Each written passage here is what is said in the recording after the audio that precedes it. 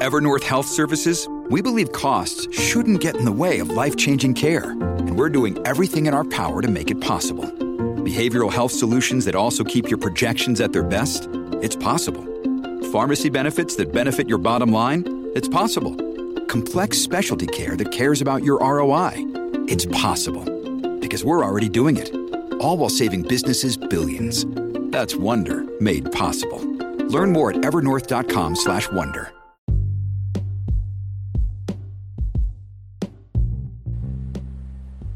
Hey everybody, what's up? Happy Thursday. Welcome back to another episode of Everything Kratom, the podcast about anything and everything Kratom. Good to have you with us today.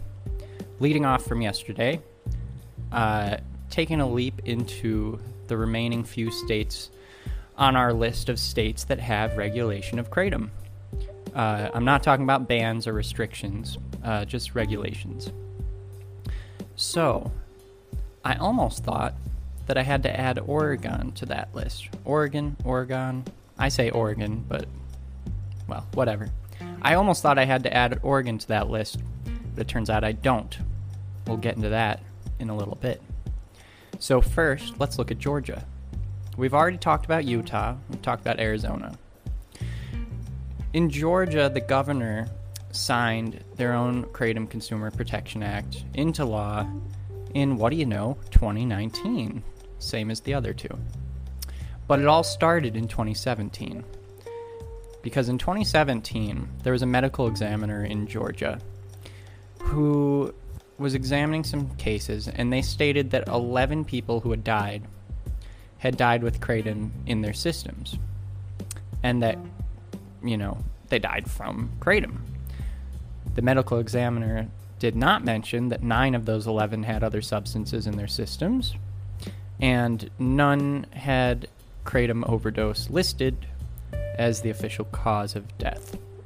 But nevertheless, this report played a pretty big role in having Kratom included in a bill in 2017 in Georgia. And the bill proposed to ban several drugs, or what they called designer drugs, Kratom being one of them. Thanks to the AKA and a number of people, supporters of Kratom, it was actually removed from the final version of that bill before the bill passed. And you can look up that bill today. That's HB 785 in Georgia. Then in 2018, there was a bill that was proposed, and it passed the state house that was meant to form a committee to basically study Kratom and its associated risks.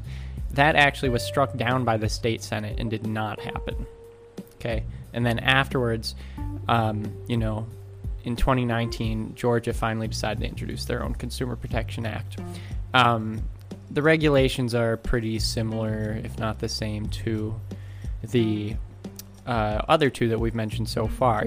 Clearly labeled products, no altering the amounts of metragenine or 7-hydroxymetragenine, including the name, no giving to people under 18 years of age. Okay, so now, looking at Nevada,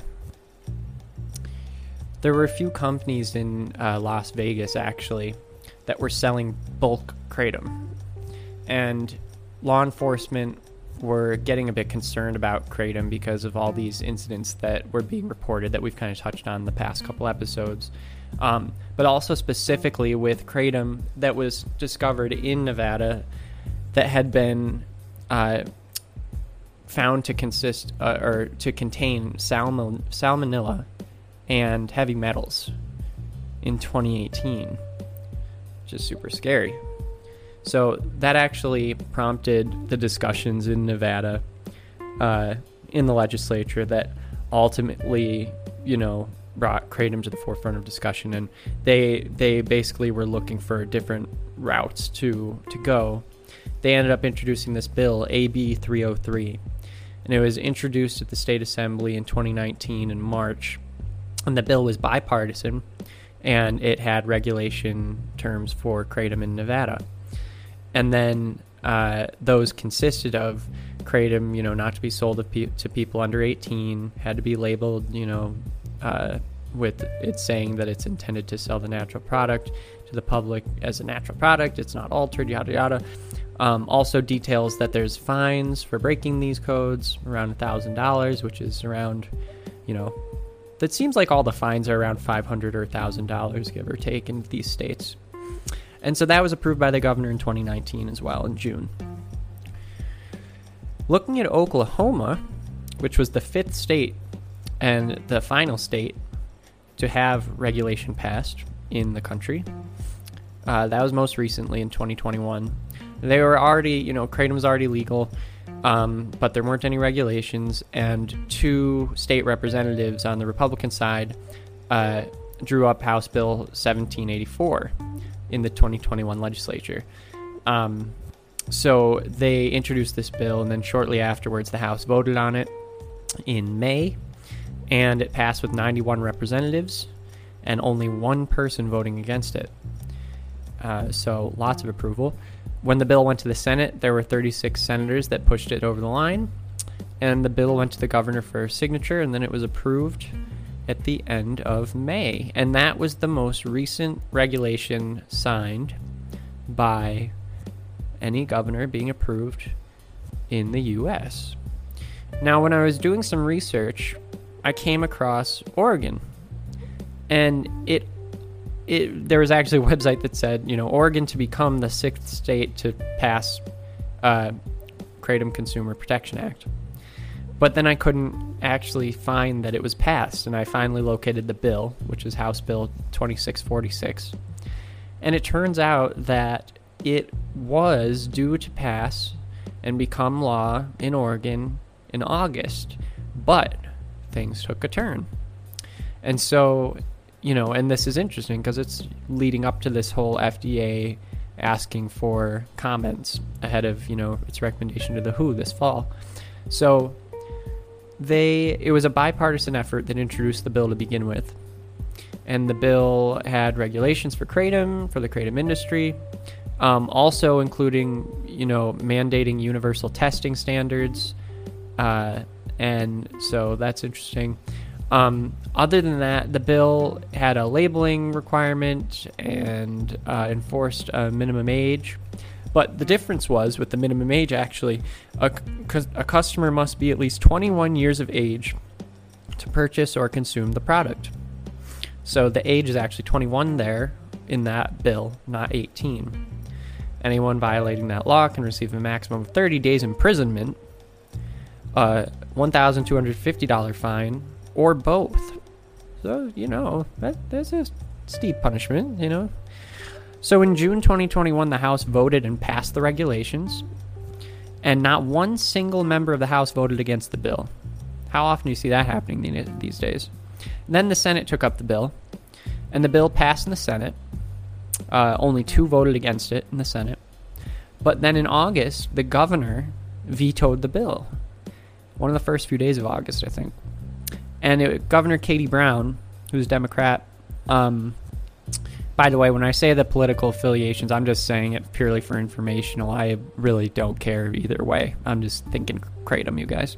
So the governor, who's a Democrat, Katie Brown, she said that she vetoed the bill because she felt that the FDA and other federal agencies are better suited to regulate products. That was her reasoning. She said, given there is currently no FDA-approved use for this product, and there continues to be concern about the impacts of its use, I would entertain further legislation to limit youth access without the state agency regulatory function included in this bill.